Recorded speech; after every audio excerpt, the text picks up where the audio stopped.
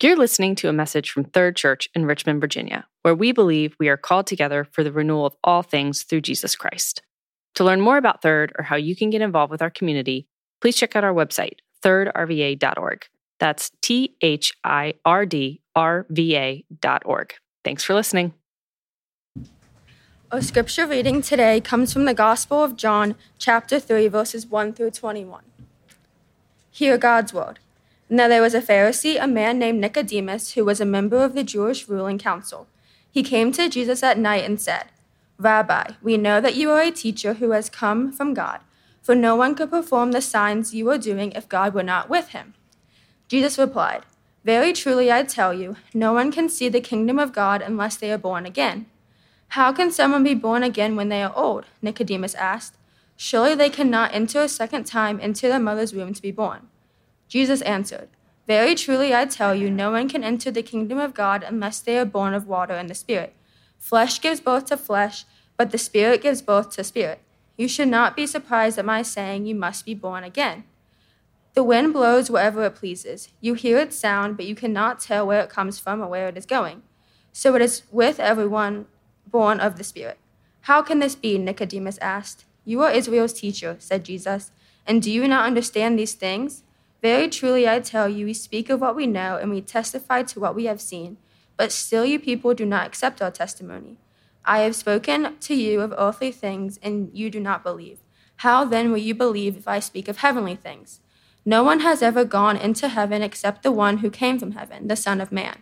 Just as Moses lifted up the snake in the wilderness, so the Son of Man must be lifted up, that everyone who believes in him may have eternal life in him. For God so loved the world that he gave his one and only Son, that whoever believes in him shall not perish but have eternal life. For God did not send his Son into the world to condemn the world, but to save the world through him. Whoever believes in him is not condemned, but whoever does not believe stands condemned already because they have not believed in the name of God's one and only Son. This is the verdict. Light has come into the world, but people love darkness instead of light because their deeds were evil. Everyone who does evil hates the light and will not come into the light for fear that their deeds will be exposed. But whoever lives by the truth comes into the light, so that it may be seen plainly that what they have done has been done in the sight of God." This is the word of the Lord.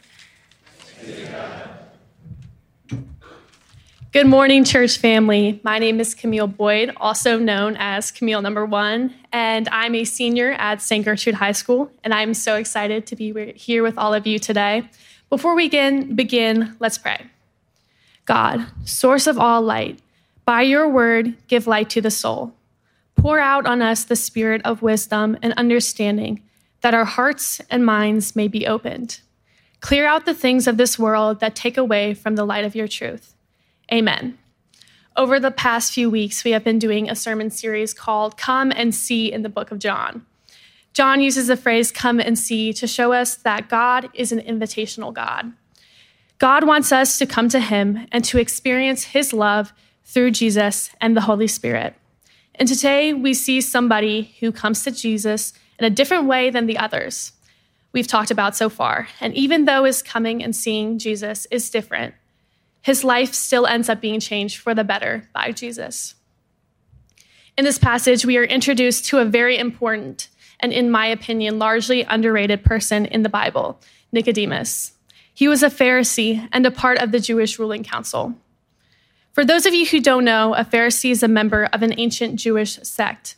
The name Pharisee directly translates to separated one, which is fitting because the Pharisees literally separated themselves from society to study and teach the law, but they also separated themselves from the common people because they considered them religiously unclean. Basically, they're the guys who really know the religious law. Jesus captures the Pharisees' attention by his profound teachings. So they go and they talk to him, and they see these wondrous things that he is saying.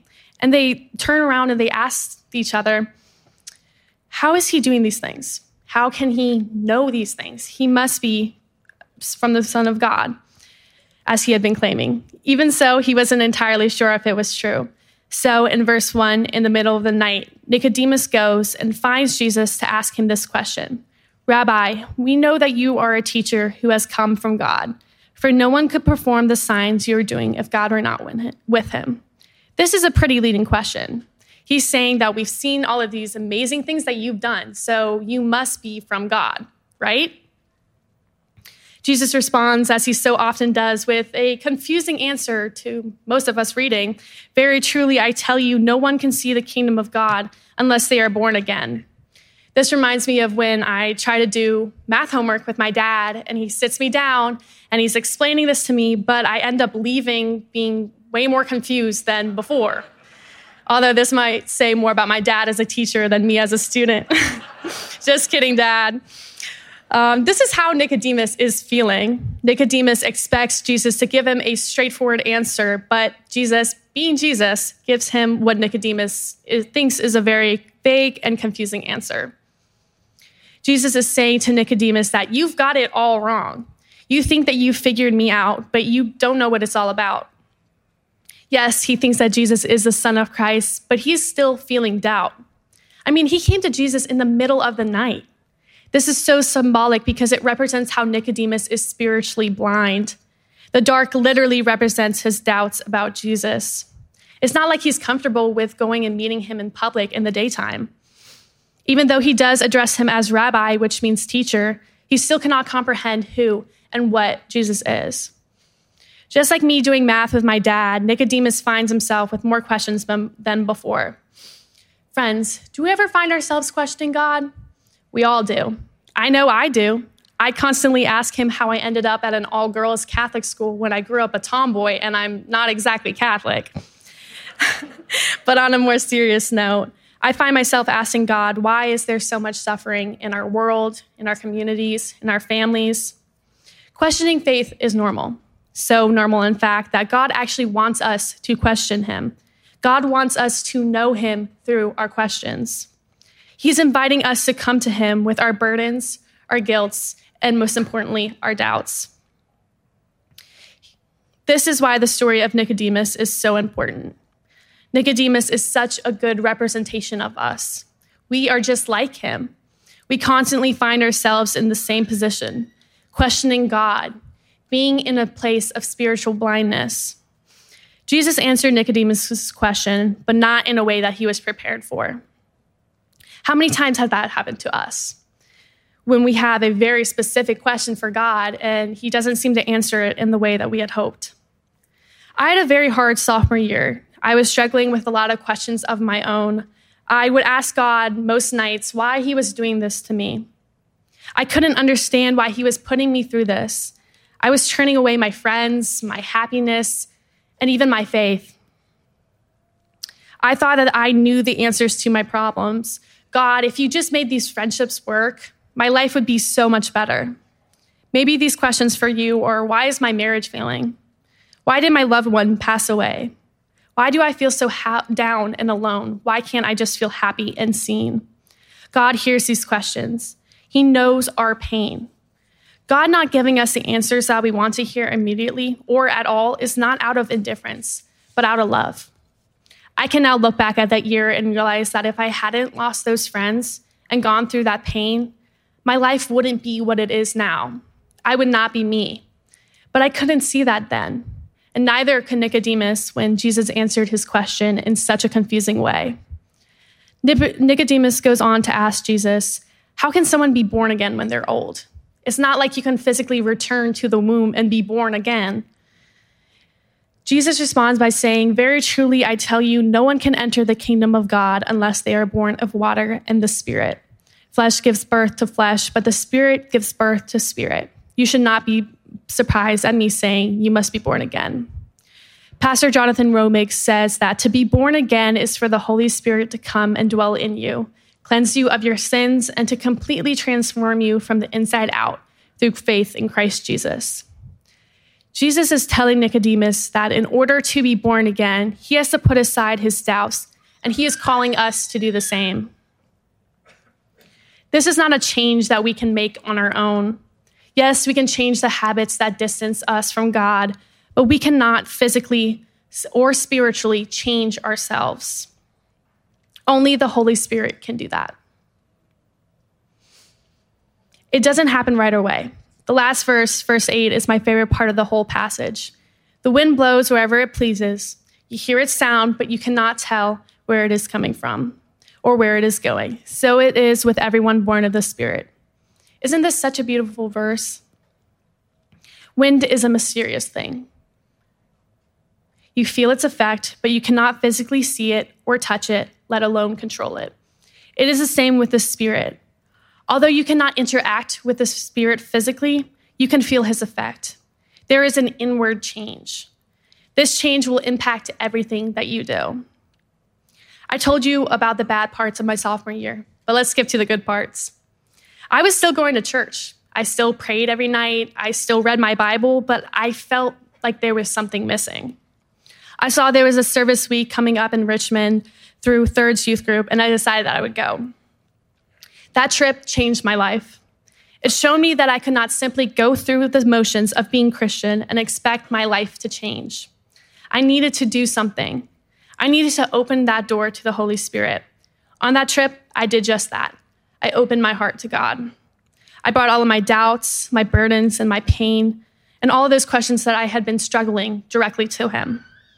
And I began to realize that all of that time, I had been trying to make an outward change when I so desperately needed an inward change. I'm sure most of us can say the same. Do you feel the emptiness that only the Holy Spirit can fill? Even though the Holy Spirit changed my heart, I still feel myself slipping into doubt all the time. That's the hard part of Christianity. Just like Nicodemus, we think that we have everything figured out, and then one day we realize that we barely know anything at all. And that's okay. That is God calling. He is calling us to be better. He's calling us to recognize our doubts and bring them to him. Many of us think that we are safe in our Christian lives, just like I did, when in truth, we haven't even started them. We are learning how to look like a good church person, but we often miss the purpose of faith. God says in the Old Testament, remember Egypt over 300 times because the Israelites constantly forgot. This shows how God knows us. He understands our doubts and that we forget things. He will always be there to remind us that he will always be here for us. And let us remind us of our presence through the Holy Spirit. Okay, that just didn't make any sense, but it is our job to hear and recognize his voice and to allow him to work through and in us. God calls us through his word, his spirit, and through other people. He's calling you today to open up your hearts and to be born again. How will you answer?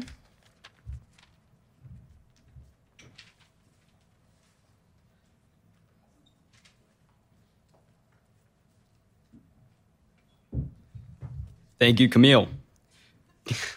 Good morning, everyone. My name is Caleb. I'm a junior at Atlee High School. I will be preaching on John 3, verses 9 through 18.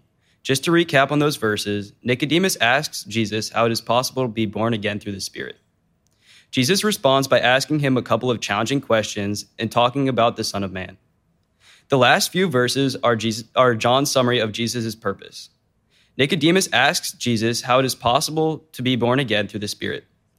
Jesus' response was to point out Nicodemus' incomplete understanding, especially considering he was a member of the Jewish ruling council and teacher of the law. Jesus was aware that Nicodemus knew the Old Testament well, but he also knew that Nicodemus didn't fully understand what it said about the Messiah. Jesus is saying to Nicodemus that he and the Pharisees are missing the most essential part of their job. I've been a lifeguard for the past 2 summers, and it's been quite the interesting experience. There are a couple of important things you should be able to do as a lifeguard. These would include the ability to blow a whistle, be patient, and communicate clearly. Oh yeah, and the ability to swim. That one comes in pretty handy. By not understanding spiritual things, Nicodemus and the Pharisees are like a lifeguard that can't swim. They're not understanding the main point. And on a deeper level, they both prevent people from being saved. Then Jesus tells Nicodemus that he speaks of things he knows and testifies to what he has seen. In verse 11, Jesus says that you people do not accept our testimony. In this case, the word testimony also means witness. Nicodemus and the Pharisees do not accept his witness. When Jesus says you people, I think he's also referring to us. We may not be accepting Jesus' witness and therefore missing the main point. Jesus continues by saying he's only spoken of earthly things, and the fact that Nicodemus can't understand that means there's absolutely no chance he's going to understand the heavenly things. Without the Spirit, we trust what we have seen, but do we trust what is unseen? Jesus is offering Nicodemus to come and see the depth of his fullness that people haven't seen before. Jesus is opening up for people to ask him questions and offering to explain who he truly is. That brings me to the question, Third Church, are we experiencing the fullness of Christ? The next sentence, Jesus says, "No one has ever gone into heaven except the one who has come from heaven, the Son of Man." No one has ever gone into heaven and then been able to come back to earth and give a clear teaching about experiencing God, the exception being Jesus. Jesus then uses the analogy of Moses lifting up the bronze snake to show how the Son of Man will be lifted up.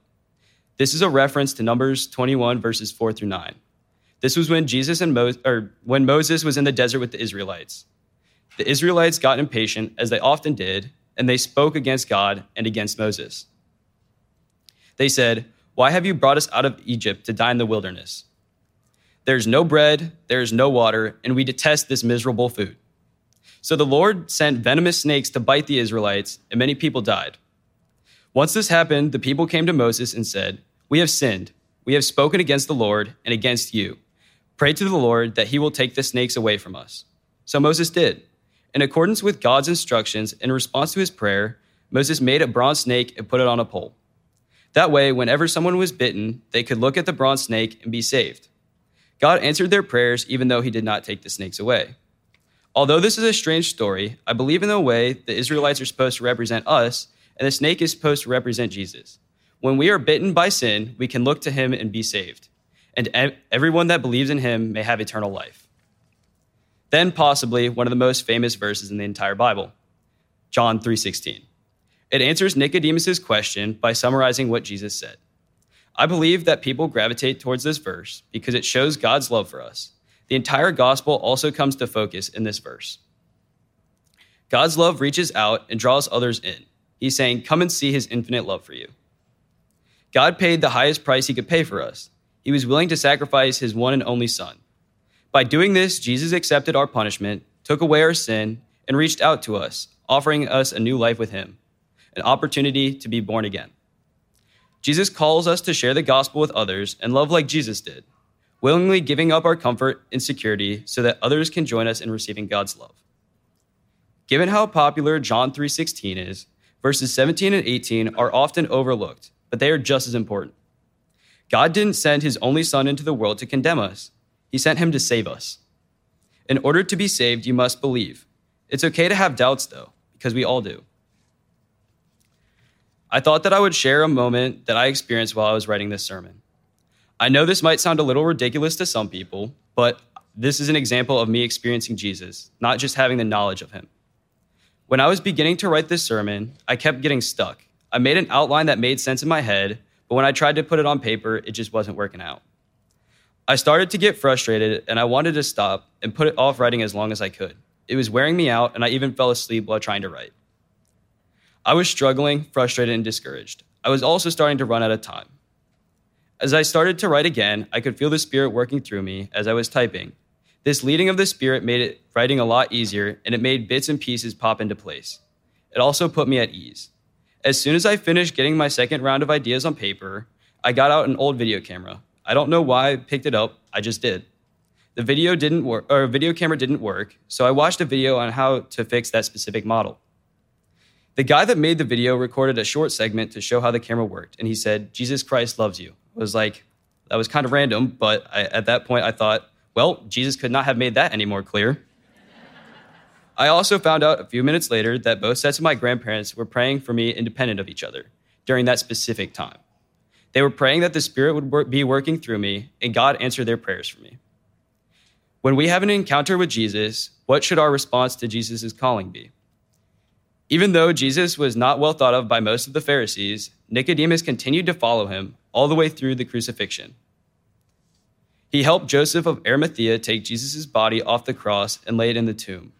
Like Nicodemus, we are all called to follow Jesus.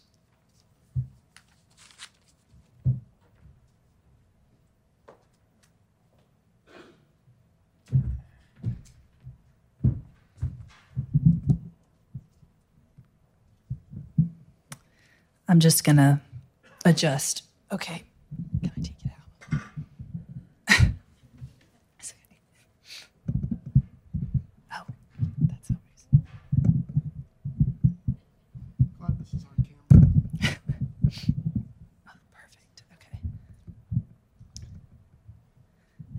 If you know my mom and dad, thank them later for my tall jeans.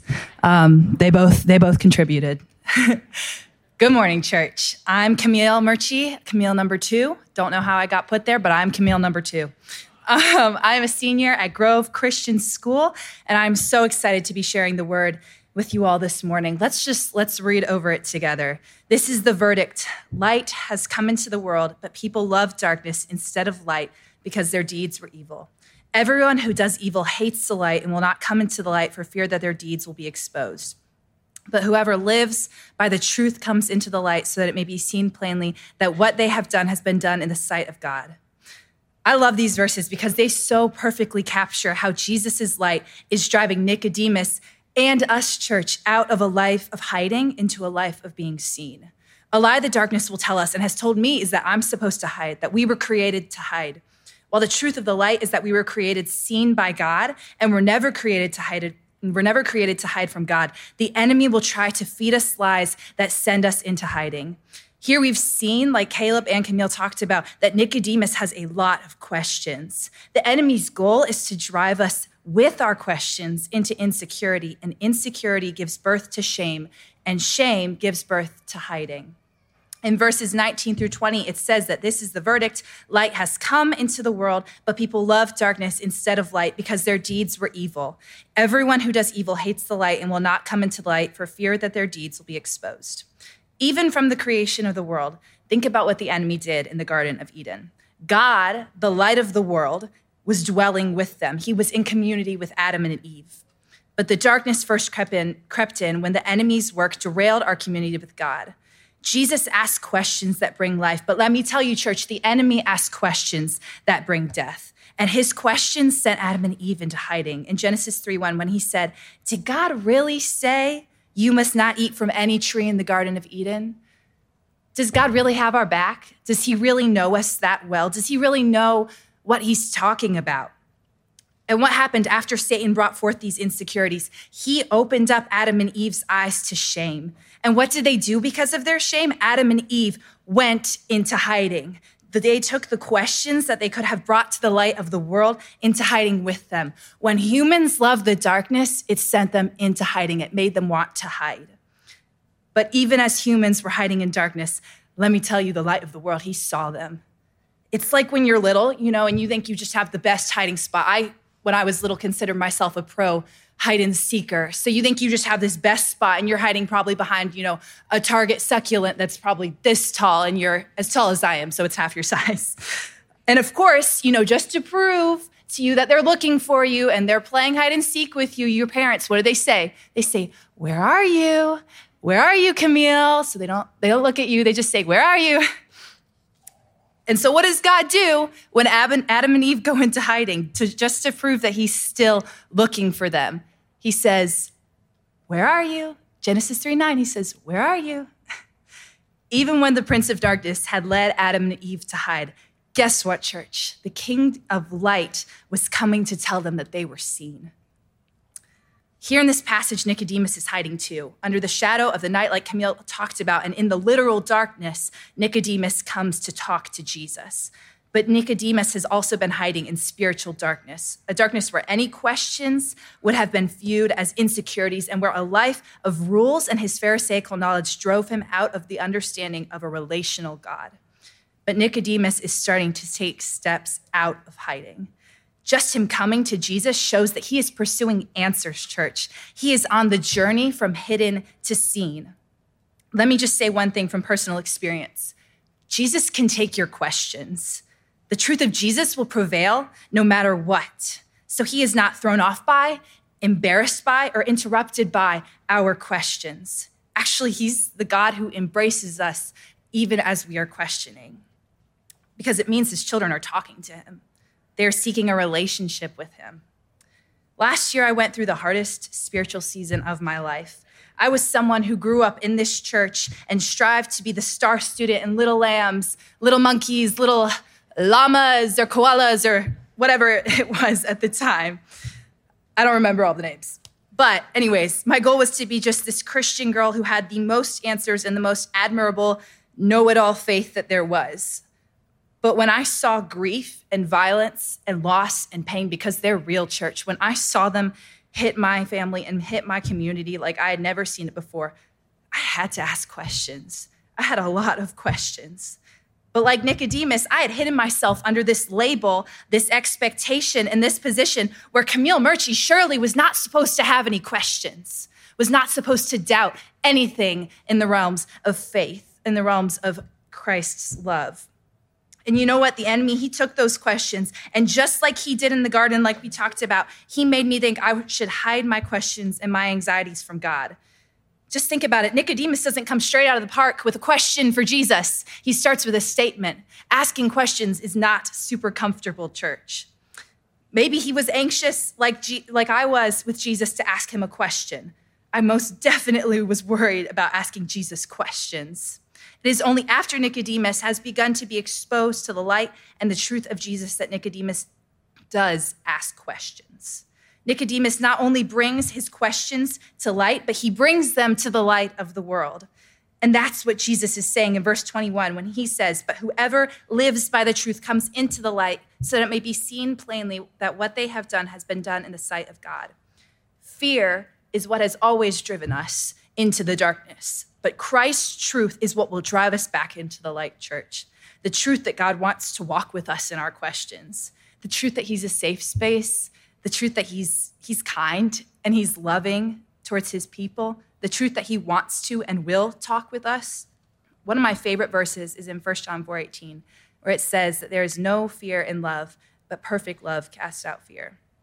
Like Jesus tells Nicodemus back in verse 16, God loved this world so much that he gave his one and only son, the son who drives out fear with his perfect love and is not afraid of relationships with imperfect people so that we can have eternal life with the God who sees us, with the God who has called us and is calling us out of hiding.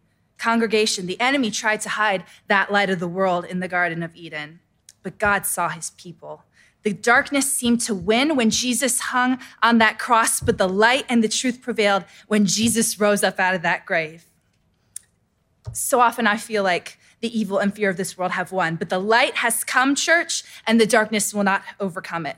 The light has come and he's coming again. As it says in Revelation 22:5, there will be no more night. They will not need the light of a lamp or the light of the sun, for the Lord God will give them light and they will reign forever and ever. Christ is coming again with the real and unhindered and unblocked light.